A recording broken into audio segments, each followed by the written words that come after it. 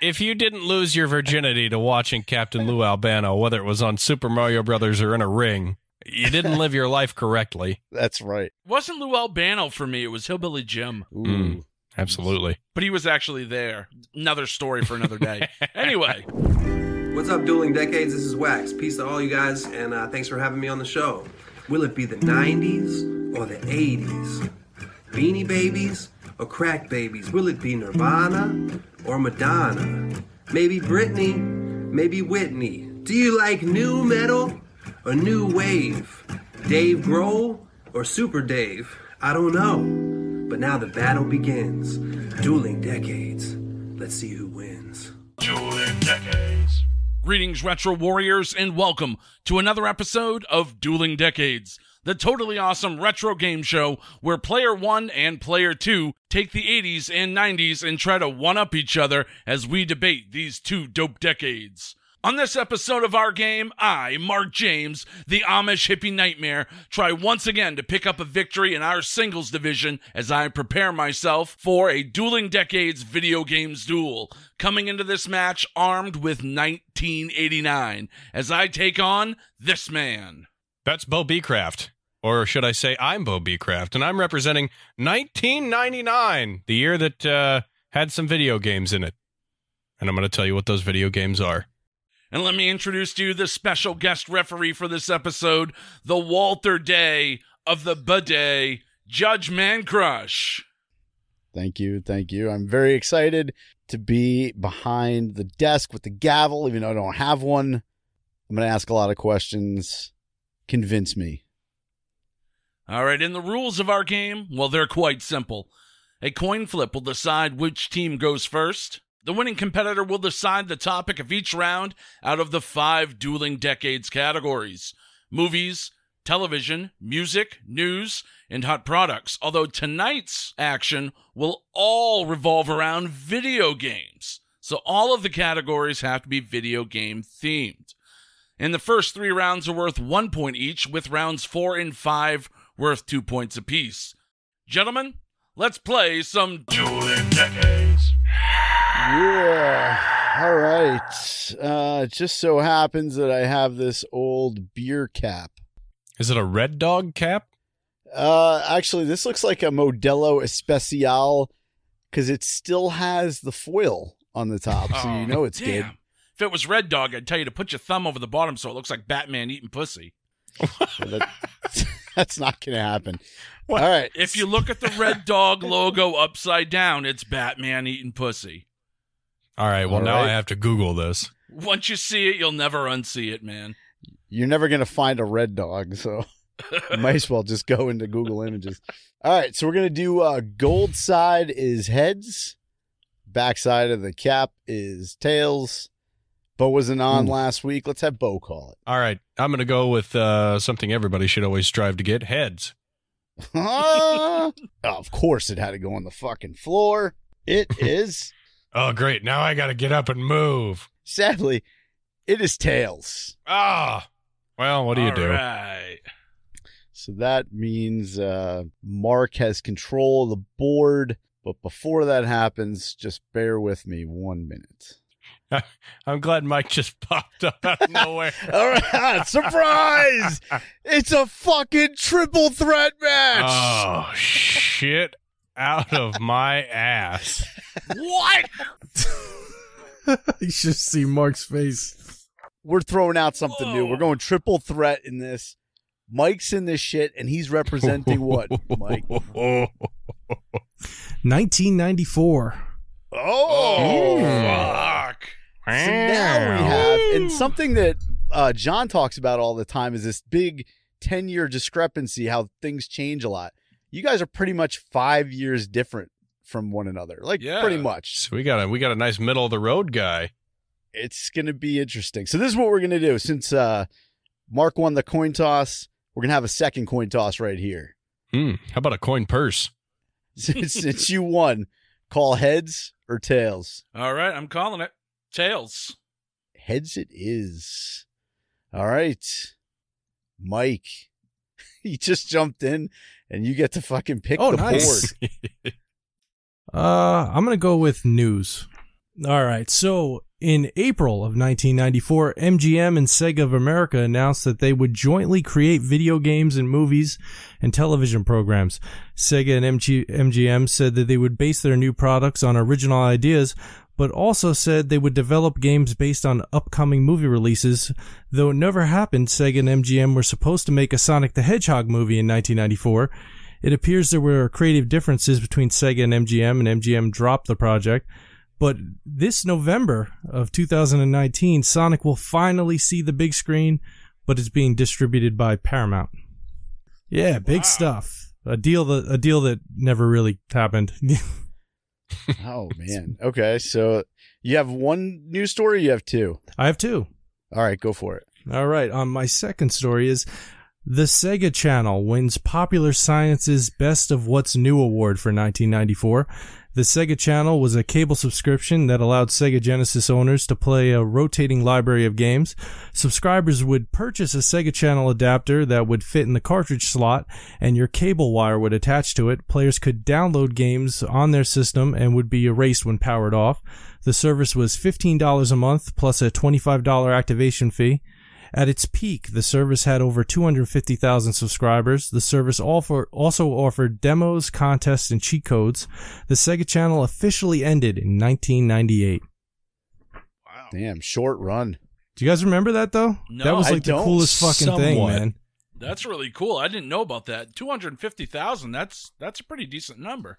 Yeah. Especially for then. Yeah, When you think that's about what I'm thinking 1994, is- yeah. Now, what were they doing? Was this dial-up? But actually, the technology actually forced a lot of cable companies to update their system, and we probably wouldn't have got broadband internet as quickly as we did if it wasn't for the Sega Channel. It's pretty interesting. I don't know all the technical details. That's above my pay grade, but It's interesting that started in 94. It seems like they were a little ahead on the curve, like maybe a little too ahead. Sega's always a little too ahead. That's their biggest problem. Had the Dreamcast come out like a year later and had a DVD player, it probably would have lasted longer than like 3 years. All right. So we're going to Mark, since you came in second on that flip. All right. For my news, I went straight to the news source. I went to newspapers to find out what people were talking about for video games in 1989. And I found a couple of great articles that really encapsulate what the video game industry was dealing with at the time. This first one I found in the Messenger Inquirer, that's out of Kentucky. On Sunday's edition, July 30th, 1989, the headline reads, Nintendo the champ, but strong challengers emerge. And this was an Associated Press story that was picked up. It really talks about how Nintendo, who came in 1986, has gotten to the point in 1989 where their projections for the sales, they're projecting near to $3.5 billion in sales in this year. And this article goes on, and it really projects Nintendo as being the big heavyweight. But then on the article, it talks about this other company, NEC, and how they're going to be launching TurboGrafx 16 and how that's going to challenge and take out Nintendo. And then they're also going to get rivals from another company called Sega. So it foreshadows the possible contention Nintendo is going to be facing. We all know how that turned out. I think TurboGrafx 16 didn't excel the way people thought it would. But I think this article written by the Associated Press, it has some really nice stats in it. Really is a nice foreshadowing to what we saw in the years to come. It says that Nintendo has forecast sales this year at $2.6 billion. And that's up from 1988's 1.7. The entire industry, Nintendo says, will profit $3.4 billion this year, compared with $2.3 billion last year. So we're really on the merge of a booming industry in 1989, and Nintendo at the time was at the forefront, although facing competition. And they weren't just facing competition from competitors, which rolls me into my second news story. They were facing competitors on the home front as well. Another article I have here, this one's out of the Detroit Free Press, April 4th, 1989. The title of the article is The Age of Nintendo. This one is written by Jerry Adler, and I'm going to post this up on our Dueling Decades website so you guys can read the full article because it is an absolute gem. This guy has no clue about video games in the industry, and he just totally trashes them. I'll just give you a few samples of how he opens. I love these articles when they do this. Oh, it's fantastic. The Nintendo Entertainment System is an oblong plastic box that sits atop the television set about the size of a family Bible. Inside of it is madness. Inside, creatures swoop down from inside the clouds and send you to a swift, horrible death. Inside, Mike Tyson stands 128 pixels tall, grinning his wolfish Street Fighter's grin, and cocks his mighty fist at your head. Inside is a silicon chip that fulfills the vision of Blake. To see a world in a grain of sand and a heaven in your wildflower, hold infinity in the palm of your hand and eternity in an hour. It is a toy, but it is more than a toy. It is a whole new medium, an immensely powerful agent for disseminating culture. And the culture that it's disseminating, of course, is pure junk, he says.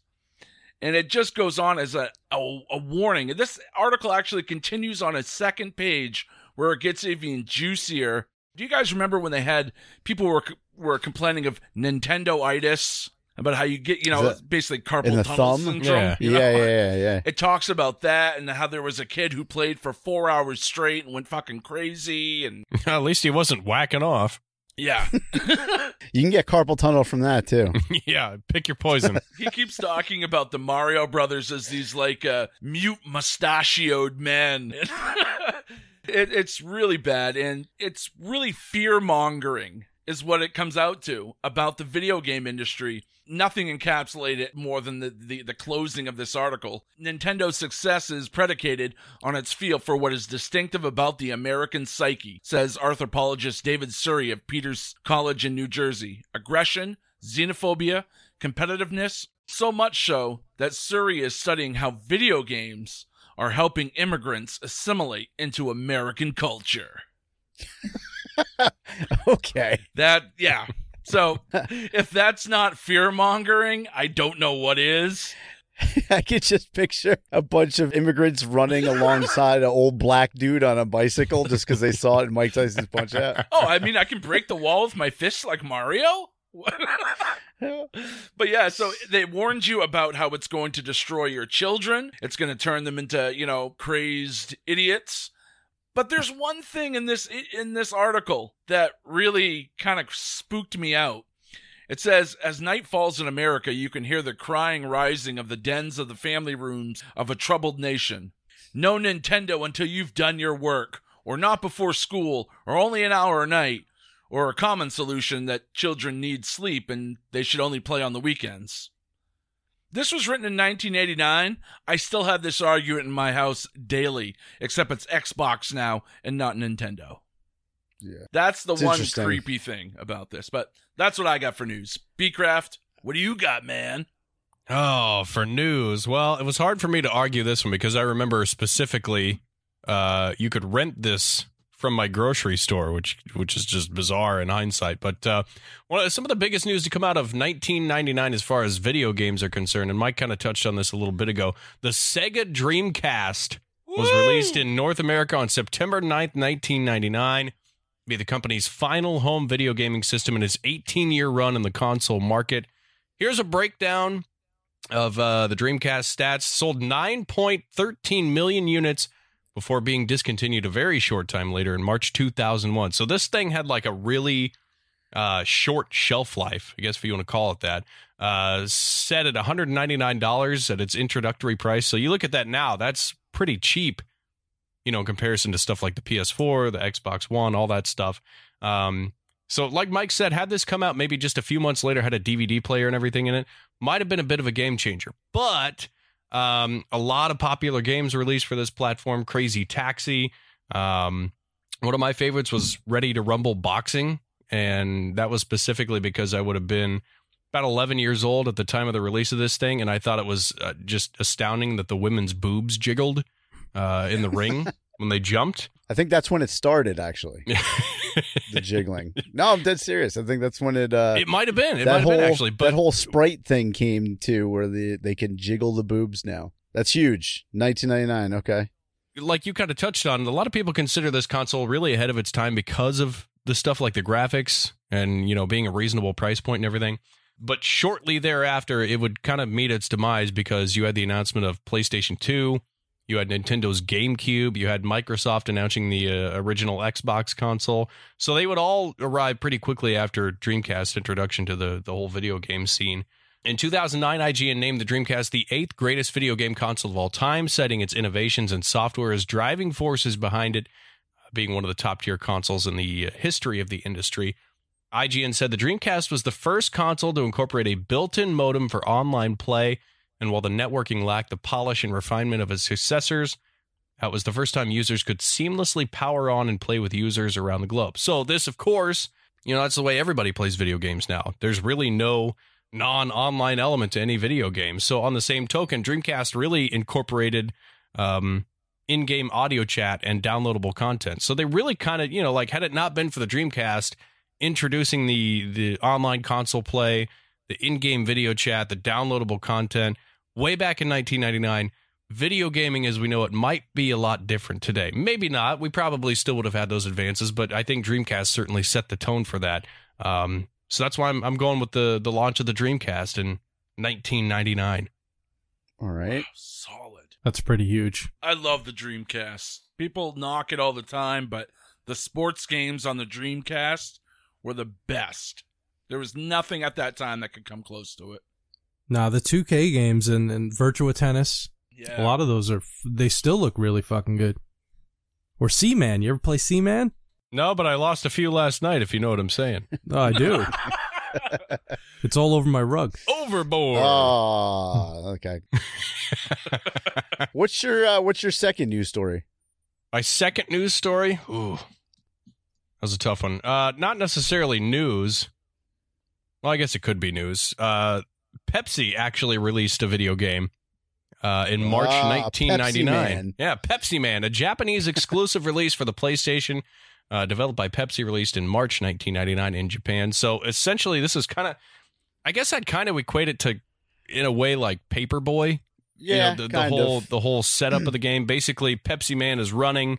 You have to avoid all these obstacles by jumping or kind of dodging them or getting out of the way. Like the ultimate goal of the game is to help Pepsi Man deliver a nice, cold, refreshing Pepsi to people in different circumstances. Like you'd have a military guy in the desert or something that obviously needed a Pepsi, not water, because fuck that. So like it's kind of self-explanatory in these type of games. If the player gets hit by an obstacle too many times, they got to restart from the latest checkpoint. Each stage ends with Pepsi Man being chased by an object, including, yes, a giant Pepsi can, which defeats the entire premise of the game in my eyes. In between stages, though, there's like these interstitial video segment type things where they show a video of an American man, because obviously why would he be Japanese if it's a Japanese exclusive game? But he's sitting there drinking Pepsi, eating chips and pizza while he's watching television. So obviously if this was a Japanese man, he would be being much more productive than just eating fucking chips and pizza and watching TV. So that was maybe not necessarily quite news, but something I thought newsworthy was that Pepsi decided they were going to release a video game in Japan, because why not? Interesting. And it actually has it has a lot to do with memes too. I remember reading an article about it a long time ago that they used the game to develop early memes and all that shit like that. So it's got some significance, got some legs. But let's look at all of your picks, because there's a lot of shit to go over here real quick. Mike, starting with yours. I already forgot the first one that you said. It was Sega and MGM announcing that they were going to partner. That's trash. So we'll throw that one out. The second one you had though, about the Sega, what's the name of the system it was? Sega Channel. Sega Channel. That's pretty friggin' huge. However, I'm going to knock you because, and I know this one for a fact, you missed the ratings that came out in 1994. Because of all like the Mortal Kombat shit that happened in 93. And I remember this because I was in high school. The uproar was monumental. Like everyone was trying to like ban those games because of the violence. So the next year they came out with the rating system. And I think it was like around the summertime in 1994. And you did not mention that. So I got to knock you on yours. Oh, man. And Mark, your second story it is fucking scary because that is still today. And I know you threw that out there because it was funny and like it's cool to find people that are wrong that do reviews, but I don't know how wrong that guy actually is. I mean, how many kids do you see these days that are just straight up like drones, like just want to play video games, don't go outside and all that shit. So that is fucking scary. But go on and read the full article, and I mean, it really sets it up like it's gonna rot your brain, and you know. Yeah, and I love those. I anytime we can find a movie review where I think the last one we found was for Breakfast Club somebody trashed it. Yeah, Molly Ringwald. Well, yeah. Aside from her trashing it, now somebody trashed it in February '85, but your other story I think is really huge because you're starting that competition. And Sega Genesis, I was always a Nintendo kid, and that was only because my parents wouldn't buy me anything else, but they did buy me a TurboGrafx 16. And that thing was cool, but at the same time, like it didn't have any games that you could find easily, and it was expensive. All I remember was playing Bonk. So, but the Genesis, I always wish I had because the gameplay was better. I remember going to my buddy's house just to play his freaking Genesis because the games were better than the NES in my eyes. So that's kind of cool because you're starting to see that competition, and that, you know, obviously through the 90s that goes on for a long time. So that's big. And then Bo, with yours, this is where it's tough because you got the Dreamcast, and like you said, that did kind of start the whole online thing, and obviously gaming wouldn't be like it is today if we didn't start then, but it doesn't mean that created it, but they were so ahead of their time on everything. Like Mike said, if they had just waited, because I think it was 2001 when the Xbox came out and PlayStation 2, I think they came out in the same year, right? They're both 01. And then GameCube maybe 02, or was that 01 also? Yes, in the ballpark. It kind of played a role in that. I'm sure that's why they ditched it for PlayStation 2. Oh, man, this is tough. It's basically between 89 and 99. I'm going to have to go with 99 on this one, just because of the whole online factor of it. Yeah, I mean, that's pretty much it, because that's all gaming is now. So I'm trying to look at it from, you know, where things were. Mark, if yours was a little bit more specific about maybe the Genesis being released in 1989, then I would have been all over it. But I don't know what that article said. It sounded like it was coming out, not out already. So, and then Mike, man, if you had the rating system combined, I think you would have taken the round, but you didn't throw it in there. So 99 gets a point. So, Bo, you're in control of the board. Where are we going? I think I'm actually just going to quit while I'm ahead. That's a pretty good showing for me this week. I'm going to go with, well, it's hard. Are we doing hot products? Is that a thing? Absolutely. Is that a thing for this one? All right. I'm going to go hot products for this round. All right. I'm going to start with a game released for Nintendo 64, April 26, 1999. The first in a several series of this game, this franchise. I'm talking about Super Smash Brothers. Characters from a variety of other games. This was kind of, as far as I can tell, one of the first games that really incorporates characters from other games. Of course, Disney's got that whole Kingdom Hearts bullshit now, but kind of the same premise. But Zelda, Kirby, Donkey Kong, Pokemon, all kinds of different characters kind of rolled into this one game where you kind of use all their special powers and you battle it out to see who's the best of the best and whatnot. 5 million copies sold worldwide within 2 years of its release, which is pretty impressive. Like I said, there's been multiple sequels spanning multiple generations of both systems and platforms. So this thing kind of has grown to become a real juggernaut. Like, they're still making these games. They're still incorporating all kinds of different characters from different, I don't know if you want to call them realms or universes, things like that. The most recent release being Super Smash Bros. Ultimate for Nintendo Switch, released in December of 2018. So we are talking really going on 2 decades now of this franchise, and it's showing no signs of slowing down anytime soon. Wow. Super Smash Brothers. I remember that game well. What's the second? What are you pairing it with, though? Second hot product, I think I'm going to go with another one that's really spanned multiple years and multiple platforms. Grand Theft Auto 2. Oh, which was released October 22nd, 1999. Sequel to the original title, obviously. Not a lot different than the first one, which kind of gave it some knocks as far as critics are concerned. Released initially for PlayStation and PC, shortly followed by adaptations for both Dreamcast and Game Boy Color. And going back to it, I said mixed reviews about the game. A lot of people pointed out that it really wasn't a lot different gameplay-wise or visual-wise, graphics-wise from the first game. But, you know, you still had a lot of people that remarked about the radio stations in the game, which were always kind of one of the more interesting and enjoyable parts of it. Obviously, those have evolved over time where they have licensed music that's, you know, legit artists and things throughout the years. Of course, it'll be followed by Grand Theft Auto 3, which really kind of helped the franchise come into its own and is a little more based on what we know it as today. But that's my second pick, Grand Theft Auto 2, October 22nd, 1999. All right. Solid. Mike, go ahead. All right. In a year that saw the release of Street Fighter II Turbo in the arcade, Super Metroid, Mega Man X, Doom 2, and Donkey Kong Country, I'm choosing a game in a genre that I never, ever play because the internet told me so. Final Fantasy VI, also known as Final Fantasy III, was released in late 1994, developed by Square Enix for the Super Nintendo. Widely considered one of the best video games of all time, GamePro rated the game 5 out of 5, and EGM had 4 reviewers give it 9 out of 10. It's won several awards, one of the very best role-playing games ever created.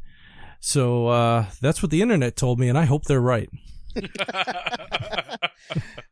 I hate RPGs. I never fucking play these. I'm with you on that one, but I think everybody kind of knows Final Fantasy VI. That's like a big deal. It's huge. But now on to my second choice, which is one I'm really excited to talk about, because again, in a year that saw Sega's Daytona USA Arcade, Need for Speed on the 3DO, and Mortal Kombat 2 on the Super Nintendo, I wanted to choose a product that I actually collect for that was a total fucking failure. November 21st, 1994, the Sega 32X add-on was released onto the U.S. market with a price point of $159 and 6 titles available at launch. The Sega 32X add-on was an add-on to the Sega Genesis and the Sega CD, which was a great idea since the Sega Saturn was months away and would be more powerful. The 32X was thought to be a cheaper option for those who didn't want to pay for the more expensive Saturn. There's only like 40 games for the system. I own over half the library, and most of the games are horrible.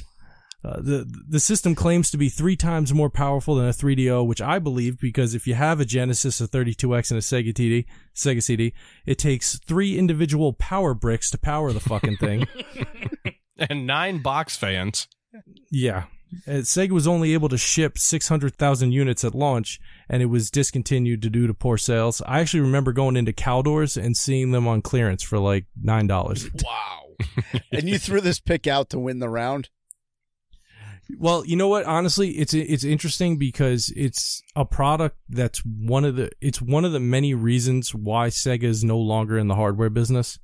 It's one of the reasons why people didn't go out and buy the Sega Saturn. It was a combination of the Sega CD, the Sega 32X, the Saturn, and by the time you got to the Dreamcast, most people were just not going to take the fucking plunge. They had come out with way too much, way too fast, and most of the people buying shit at the time were fucking 14 years old, and they don't have disposable income to keep buying all this bullshit.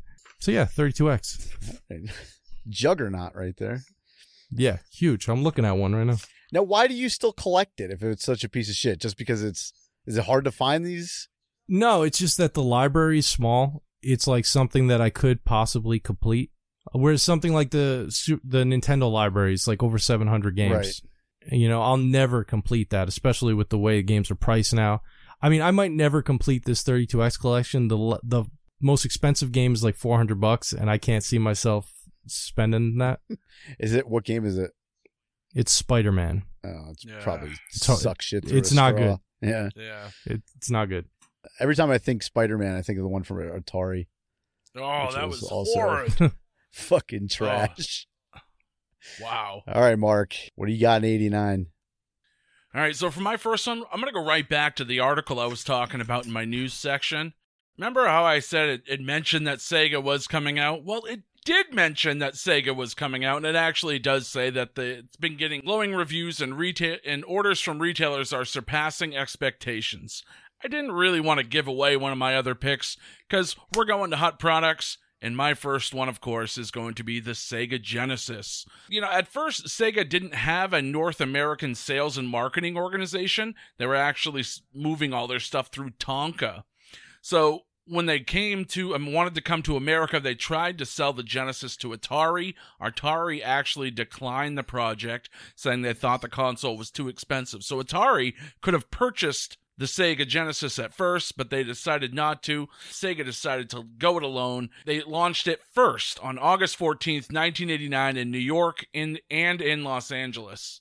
And, of course, we all know the monumental success of the Sega Genesis, really driving gaming forward. And I found a quote from U.S. Gamer's Jeremy Parrish, and he really sums this up perfectly. It says, "If the Atari generation introduced video games as a short-lived 70s fad, then the NES generation established it into an enduring obsession for the young. Sega Genesis began pushing the medium towards something resembling its contemporary form.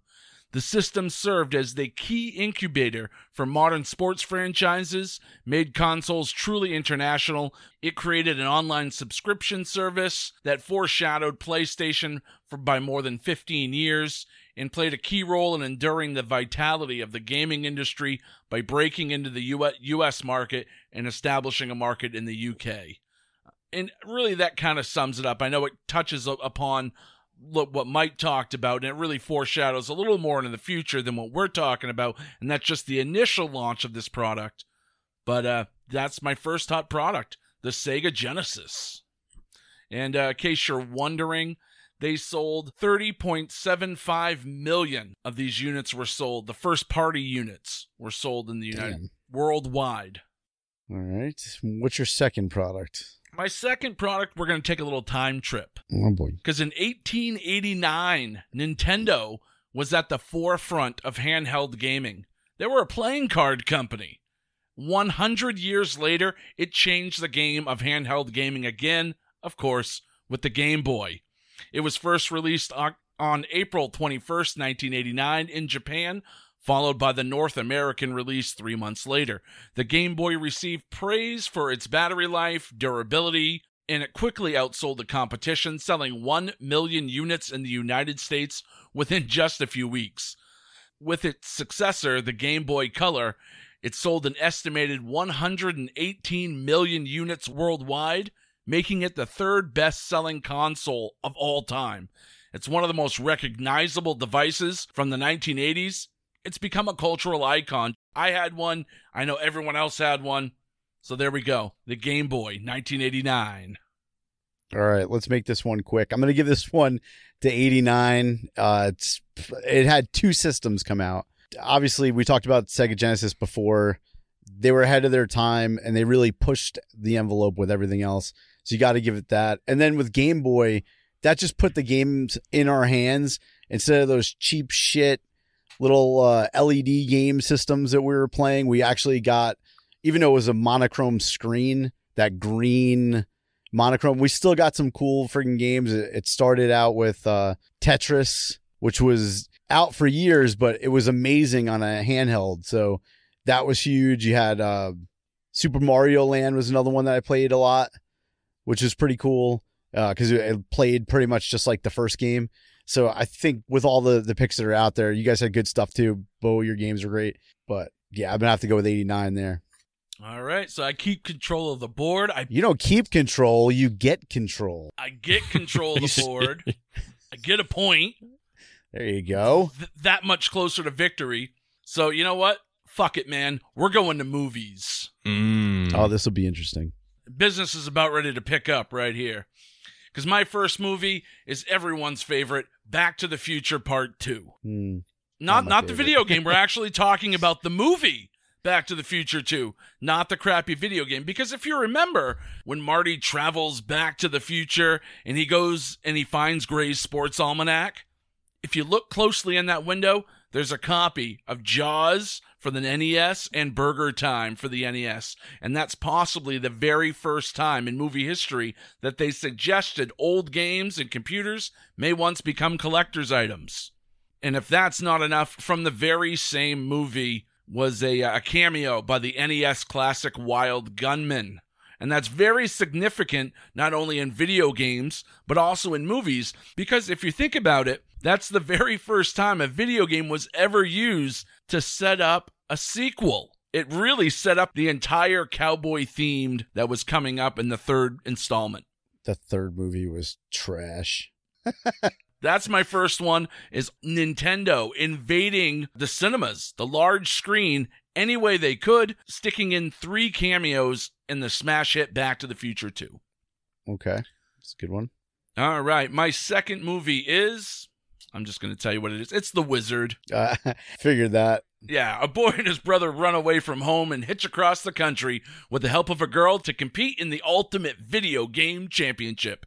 In 1989's The Wizard, released December 15th, starring Fred Savage, Christian Slater, Jenny Lewis, Beau Bridges, Luke Edwards, and it was also Tobey Maguire's film debut. During 1988, a shortage of ROM chips actually delayed the production of Super Mario Bros. 3.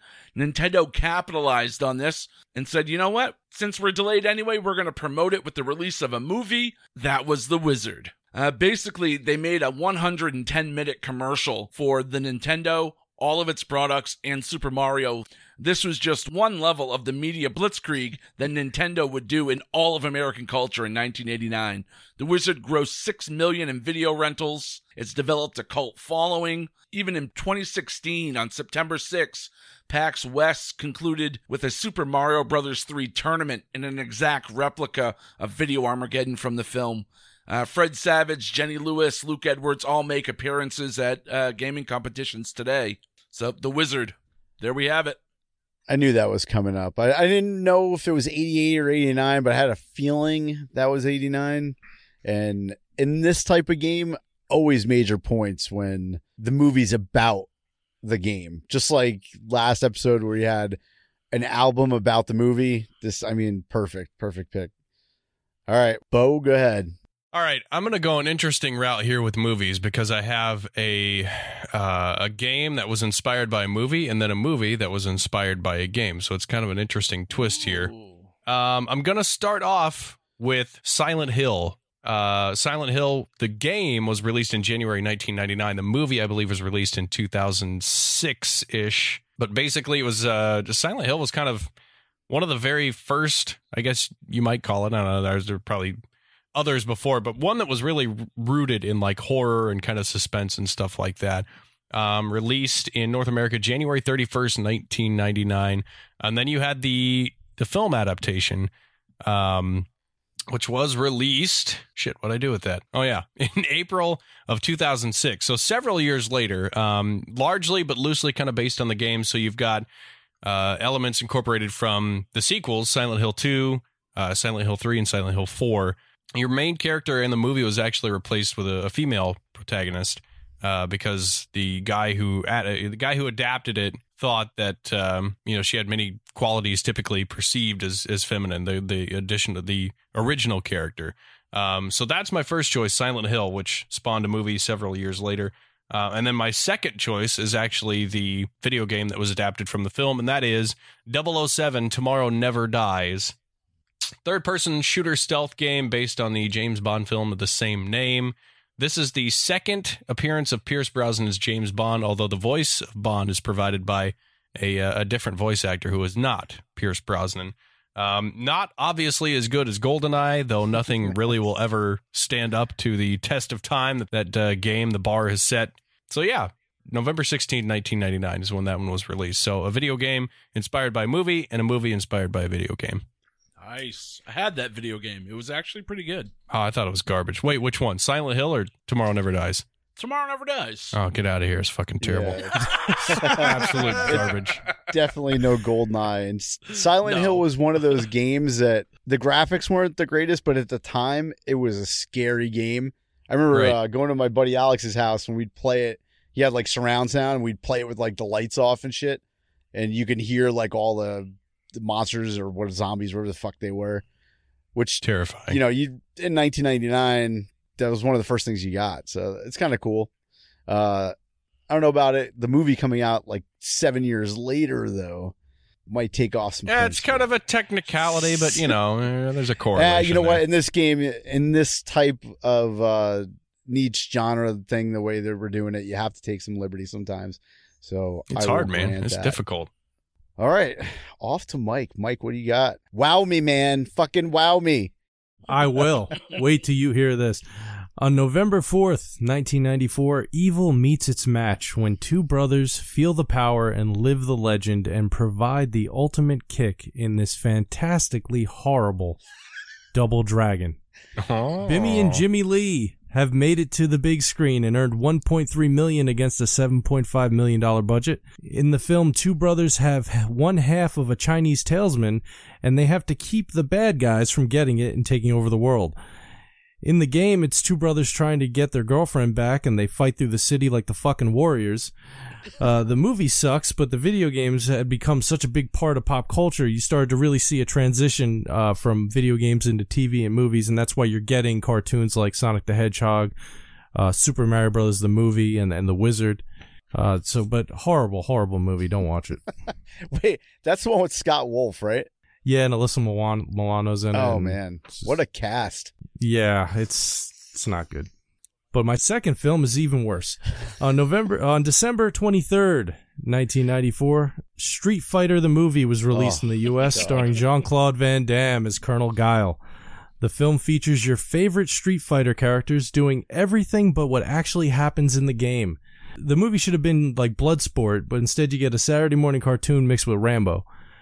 I think it's fucking awesome that Jean-Claude was doing over 10 grand worth of blow a week while filming this thing. And the movie's targeted at kids who are fans of this like major fucking game. The film grossed over 100 million worldwide. The movie sucks, but Street Fighter 2 was just too fucking big. It had to get a movie. And Raul Julia was the That was like his last movie, wasn't it? Or yeah, one it's of his them? last movie. Oh, it's his last movie, yeah. Man. All right. So you had two shit movies, but at the same time you had two movies that were video games. So that's what I was high thinking. class points right there. Mark, you had one, and the other one, what was the first one again? It was good too. Back to the Future 2 had Back three to the Future 2. cameos from Nintendo games in it, and one of which set up Back to the Future 3. Which I fucking hate. Back to the Future 3 is like Rocky 5. Like, should not even be talked about. And the fact that we had to bring it up here, I have to negate points for that because it's just such a fucking turd of a movie. It just kills the entire series. Why would you take it back to the fucking 1800s? Like anybody gives a shit. Like the reason they did that is because you had wasn't Mary Steenburgen looks really good in a long dress. Fuck no. It's that's not actually, wrong. I think that's not wrong I at all. think she's the reason the movie sucked. Oh, really? Yeah, I think she's the reason why that movie sucks. Wait, what year did that come out? It's like 91. So all right. So it was before like Wyatt Earp and Tombstone, huh? Huh. Trendsetters. Fuck that. But you did have the Wizard, but the Wizard's a piece of shit too. It's just a cult piece of shit. But I think the same could be said for the two that Mike dropped too. They're both kind of like culty bad movies that you watch just because it's kind of funny how bad they are. So just because Mike had two of them, I'm going to have to go with 94 just because it's pushing in that direction where video games are now going into the movies. These video games are getting so big that they're like just trying to print checks. Yeah, even though they're garbage movies, I'm going to have to go with 94 in this one. So we have a three-way fucking tie going into the 2-point round. This is craziness. I don't even know what the fuck we're supposed to do if we end in a tie. Amount of blow. $10,000 worth. All right, Mike, you control the board. 2-point round. Really doesn't matter at this point. Whatever two you got left, go for it. All right, I'm going to go with TV. All right, so in September 1994, Mega Man, the animated series, began first-run syndication in the U.S. and ran for 2 seasons and 27 episodes. The series was modeled after the popular video game series and follows Dr. Light and Mega Man as they battle Dr. Wily and his evil robots. At one time, it was the #1 weekly syndicated children's show in the Nielsen ratings. This is a much cooler Mega Man than we get in the Captain N and the Game Master series. It ran for 2 years. It would have went for a third season, but there was some budget constraints. I think they were spending about $300,000 per episode. But yeah, Mega Man, the TV series. It only lasted 2 seasons. That must have been a turd. All right, so what's your second one? All right, my second one is, remember Mutant League Football and Mutant League Hockey on the Sega Genesis? Nope. Well, yeah, exactly. Well, how about the animated series that ran from July 2nd, 94 to July February 3rd. 24th, 1996? It ran till 96. It had a good run. The show had 2 seasons and 40 episodes. The premise of the show was, during a football game, an earthquake releases toxic fumes, mutating the players into unsportsmanlike mutants, and battle for the Mutant League Championship. The game's actually pretty fucking cool. I don't remember this show at all, but yeah, it's a thing. It sounds cool, though. The premise of the game sounds cool, but it sounds like they just made a turd. And how could you make that? That was a kid's cartoon, I'm guessing, right? Yeah, it's just not very interesting. The game's fucking awesome, but the and when did that come out cartoon, for? not so much. This was a Genesis game. Okay. All right. So some interesting picks there. Nothing good, but interesting. Bo, you're up. I lucked out with television as far as 99 and video games are concerned, and there's one particular show that spawned 2 video games in 1999, pretty close to one another, and that is South Park, which has been around forever. One of those 2 games that I'm going with is December 13th, 1999, saw the release of South Park Rally, which essentially is Mario Kart with South Park characters. The mayor of South Park has decided to stage a big rally series that's going to take place like through the town, on the outskirts of town. That's kind of the premise behind the game. So you get, your favorite characters, and you can do the whole, like I said, Mario Kart premise. Essentially, you just try to destroy people. You have mini Porsches, you got police cars, big gay owl buggies, Jeeps, lots of other stuff. Characters who appear in power-up form include Mr. Hanky, Saddam Hussein, the Underpants Gnomes, and Kitty. So you get like a championship mode, an arcade mode, multiplayer mode. So mostly negative reviews, as most South Park games tend to have. But, I guess it's... It ties into television. Yeah. And then the second game is South Park Chef's Love Shack, which is a 2D game show style party video game, obviously based off the television show. This was released October 31st, 1999. This gameplay involves playing mini games and the ability to play against other players in a challenge for the most points. So it's essentially kind of like a trivia game. It's like You Don't Know Jack invaded by South Park, if you remember those games, which were pretty fantastic, by the way. So you get to be one of the 4 main characters from the show: Eric, Kenny, Kyle, Stan. So it switches between questions and little mini games like throughout the game, with a mini game ahead of every 3 questions. So you score points, obviously, by answering questions and, your mini game ranking and all that shit. So mixed to negative reviews for this one, too. It just must be like a South Park video game thing. But there you go. South Park Chef's Love Shack and South Park Rally, both released not too distant from each other in 1999. Damn, that must have been a big South Park year to get 2 games. I think the show started in 97, 98, so it was kind of like right at the fever pitch of, like something new and exciting as far as cartoons. Moreover, like adult oriented cartoons too. That was a really big deal, it felt like, when South Park came out. All right. And everyone at home needs to really realize that when you go into specifics like TV and movies and music, you're not going to get the best shit. You just got to go with what makes the most sense. And all 4 of the ones we've heard so far sound pretty shitty, but they're all TV related and video game related. They're all relevant. They are all relevant. They all make sense. So this is tough right now. So either Mark's going to like blow it out of the water with some amazing shit, or he's gonna deliver 2 more pieces of shit, and my decision is going to be fucking atrocious. All right. Well, in 1989, we saw the debut of 2 television series that were directly video game related. They debuted on the Fox network. The first one Mike already mentioned, and that's Captain N, the Game Master. Kevin Keene, a teenager from Northridge, California, is brought to another universe known as Videoland along with his dog Duke to defeat the evil villainess Mother Brain.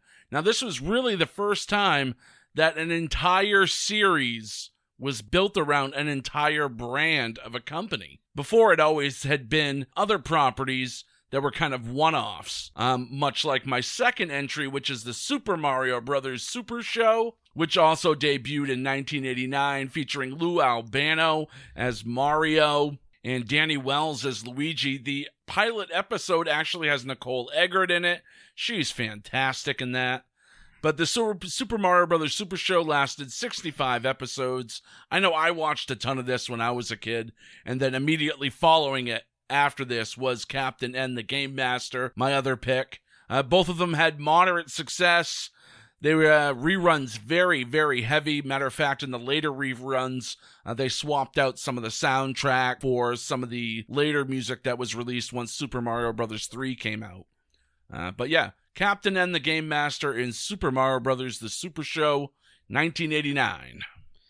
All right, two things. One, anytime Mark makes a pick, he sucks that pick's dick till like he loved it. Until it was his completion. favorite. It was the best thing ever. Yeah, I spent my days after school playing. He lost his virginity to it. Hey, it wasn't the best show ever, but I actually did fucking watch this show. If you didn't lose your virginity to watching Captain Lou Albano, whether it was on Super Mario Brothers or in a ring, you didn't live your life correctly. That's right. Wearing rubber bands around your cock and balls. Yeah, it wasn't Lou Albano for me. It was Hillbilly Jim. Ooh. Absolutely. But he was actually there. Another story for another day. Anyway. I'm going to make this easy. I'm going to go with 89 for the sheer fact that you had Mario Brothers in your... The South Park ones, I wish you had like South Park and something else. The fact that you had two South Parks and the shows or the games were kind of shitty, it doesn't really compete with Super Mario. And then Mike, yours were just... even to your own admission, we're just not very good. So I'm going to have to go with 89. Well, no, Mega Man's a big deal, but... Oh, I forgot. You did have Mega Man in there. I still have to go with Mario Brothers, though. No, but Mark's got Captain N, and that's fucking just great. All right, so Mark's up at this point 3-1 to 1. So two things can happen here. Somebody else can win this round, and we have a tie, which has never happened. Or Mark wins the round and he just fucking obliterated you guys. So let's see how this plays out. But Mark, you have control of the board. Obviously, there's only one thing left. And the second week in a row that you finished up with music. All right. So for my first one, we're going to DuckTales for the Nintendo Entertainment System. Released September 14th, 1989. For an early game, this soundtrack was monumental. Nintendo Power would list DuckTales as the 13th best Nintendo Entertainment System game in 2008 and the 44th game all time out of its 285 greatest games. Creative director Matt Boland of DuckTales called the music production some of the best 8-bit music he has ever heard. Polygon cites the music from the Moon theme as being the most famous piece of music from the title and calling it the most perfect piece of 8-bit music ever written. The Moon theme was used in the 2017 animated series Reboot, so it still lives on. So the Moon theme from DuckTales for the NES Entertainment System. That's my first one. Just to clarify, so this is not a soundtrack. You're just talking about the theme song to the video game? It's the release of the game itself. It was released as a soundtrack. Matter of fact, it was one of the first, not the first, one of the first few soundtracks that were released from a game. That's how popular it was. But it's the release of the game, all the music on that, the big standout being the Moon theme. And how's that go? Honestly, I can't hum it, but I listened to it today. I never played DuckTales, but I listened to the Moon theme and I'm like, oh, I know this. I've heard it before. So, all right. My second selection dates back to 1861. Jesus Christ again. When Russian poet Nikolai Nekrovsky, when he wrote a poem named Kobylinski, which is the Russian translation for the word peddlers.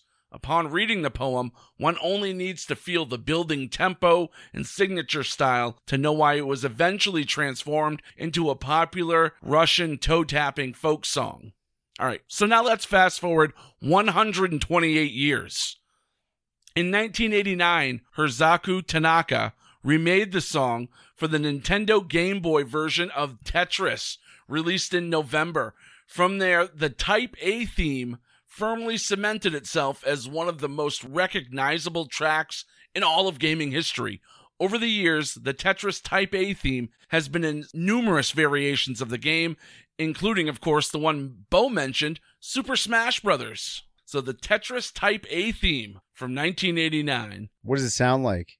Do do do do do do do do do do do do do do do do do do. Yeah, if you go on YouTube, you can actually look up the poem. It's amazing. Yeah, gotta go with the Tetris. I probably won't do that, but I'll thank you for doing the tune. I like that. Extra points if you sing it or do the tune, you'll get extra points. I'm just throwing that out there. Oh shit! Yeah. Tell All this right. before the guy who can actually sing can go. Fuck. All right, we'll let him go last. All right, Mike. All right. The Double Dragon soundtrack was released in '94 and features Coolio's "I Remember," which I don't remember. All right, so Mike will not be rapping Coolio. No. All right, so that's my first pick. Honestly, that soundtrack's horrible, but there really wasn't much else. I didn't want to pick like something you couldn't purchase, so I went with like movie soundtracks.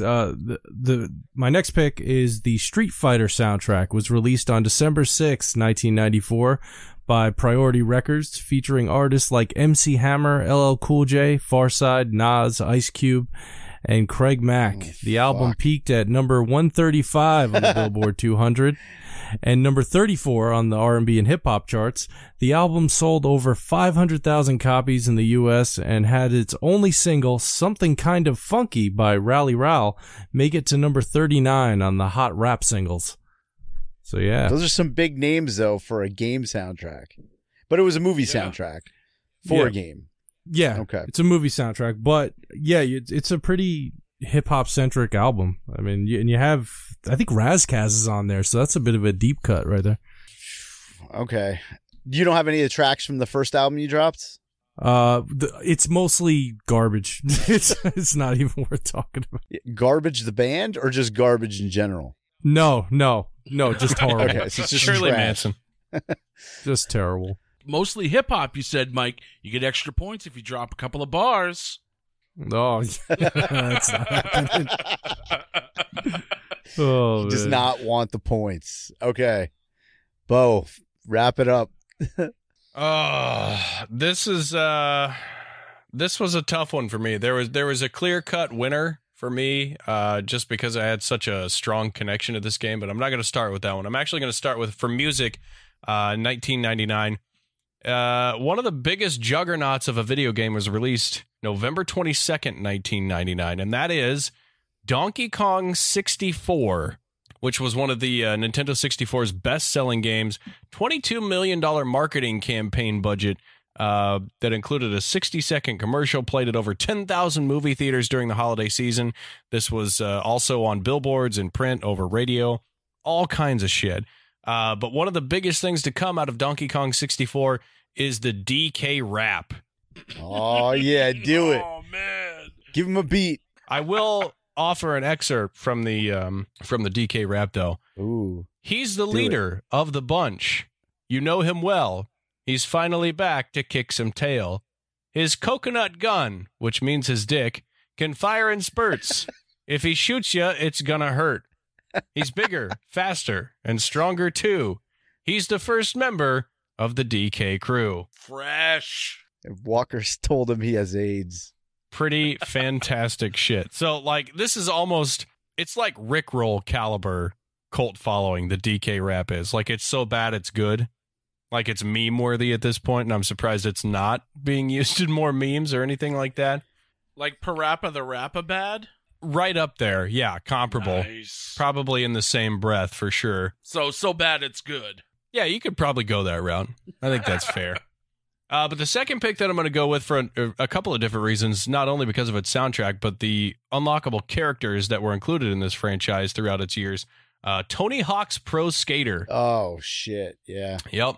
Game was released in 1999. It was the first in like a series. I think the last one they made was 2015, but Tony Hawk announced last year, and I think actually released like a different, like new era or something like that. But another one of those franchises that really had some legs underneath it. And the soundtrack, I always remember, like, it introduced me to like punk music. And some different types of music that I really wasn't aware of before. But you had a soundtrack that included Superman by Goldfinger, which is like a standard for me now. Like if I go anywhere and somebody plays that song, I'm always impressed. Primus, Jerry was a race car driver, included on there as well. You had stuff from Suicidal Tendencies, Dead Kennedys. But later on, as the game continued to grow and stuff, you'd have these unlockable characters. And a lot of these were actually musicians. So some of the unlockable characters that appeared throughout the Tony Hawk's Pro Skater franchise, Billy Joe Armstrong from Green Day. Who else was in there? Well, Darth Maul's not a musician, but he made an appearance in there. Eddie the Head, who was Iron Maiden's mascot, was an unlockable character in the Tony Hawk franchise. Who else do we have? Grim Ripper from Guitar Hero, which of course Activision made that, so there was some crossover there. They were allowed to do that. Who else do we have? Judy Nails, another one from Guitar Hero. MCA from the Beastie Boys was included in one of these games. Now, which one of them were introduced in the 1999 game? I don't remember for sure. Going through the franchise, though. If anything, I would think it's Billy Joe, but it could be.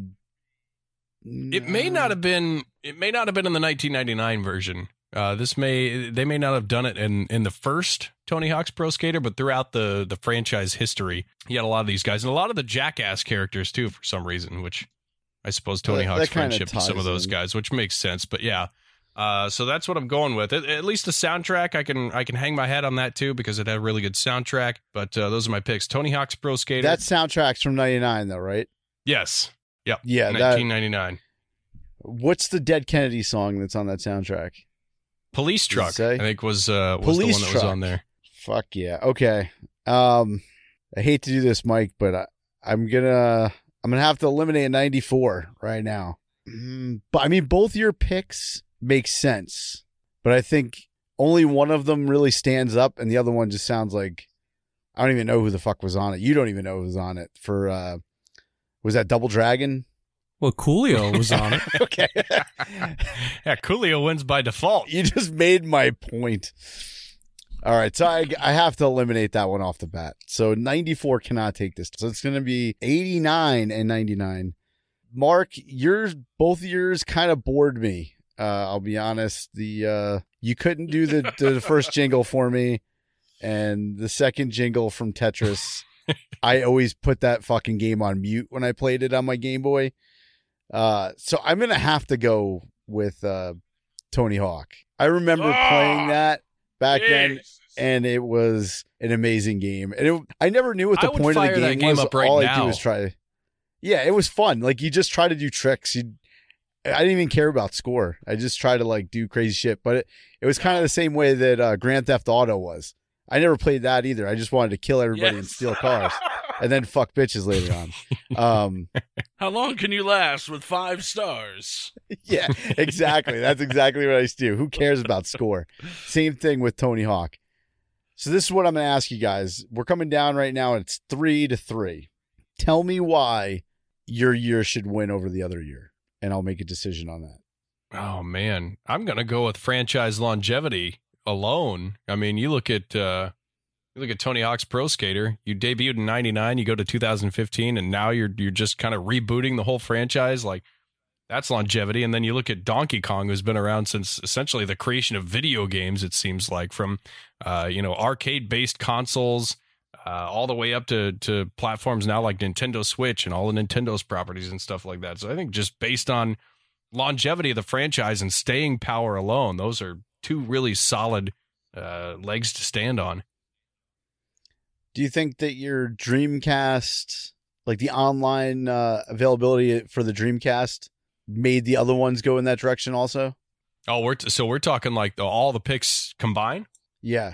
I think so. I mean, that was obviously a catalyst for, it was obviously kind of a testing ground for, will this work? And is this the future of video games? Is this what players want? so incorporating those features, the online gameplay, the downloadable content, which is obviously massive now. You have all these add-on expansion packs that you can download from the PlayStation Store or the Xbox Store, whatever you want to call them. Obviously, the online chat feature. I don't know anybody that does an online game and not really utilize the chat feature, the voice chat feature. May not be for everyone, but that's really where a lot of the, just the enjoyment of playing, like if I were to jump on with you four guys right now, we could talk while we're playing the game. That adds a whole new element to gameplay, a whole new fun factor to it as well.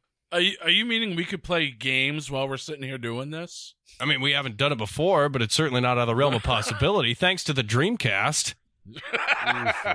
So I think Dreamcast maybe not the necessarily the grandfather, the end all be all, or the pioneer of that, but certainly dipping the toe in the water, and that obviously led to the evolution of gaming as we know it today. All right, what about 89? Why would 89 take it over 99? All right, well, I'm going to turn this around and kind of use some points that Bo just brought up and some keywords: pioneer and evolution. 1989 was a pinnacle year for gaming because the gaming industry from the 70s had a tremendous decline. And then in the beginning of the 80s, 85, 86, started to come back. And they were starting to see it build. So what do the video game industry do? What does Nintendo do? What does Sega do? They double down. They introduce new systems. The handheld market gets born. And then with the release of the Sega Genesis, launching video games into what we would see it become years down the line. And I don't think any of that would have happened if they didn't have the competition between the two kind of pushing each other forward. So that's why I think 89, as far as video game wise, really pinnacle year for the product. All right. I made my decision. I am going to go with 1989. Oh, I get a win! You pretty much put it where I was going to go.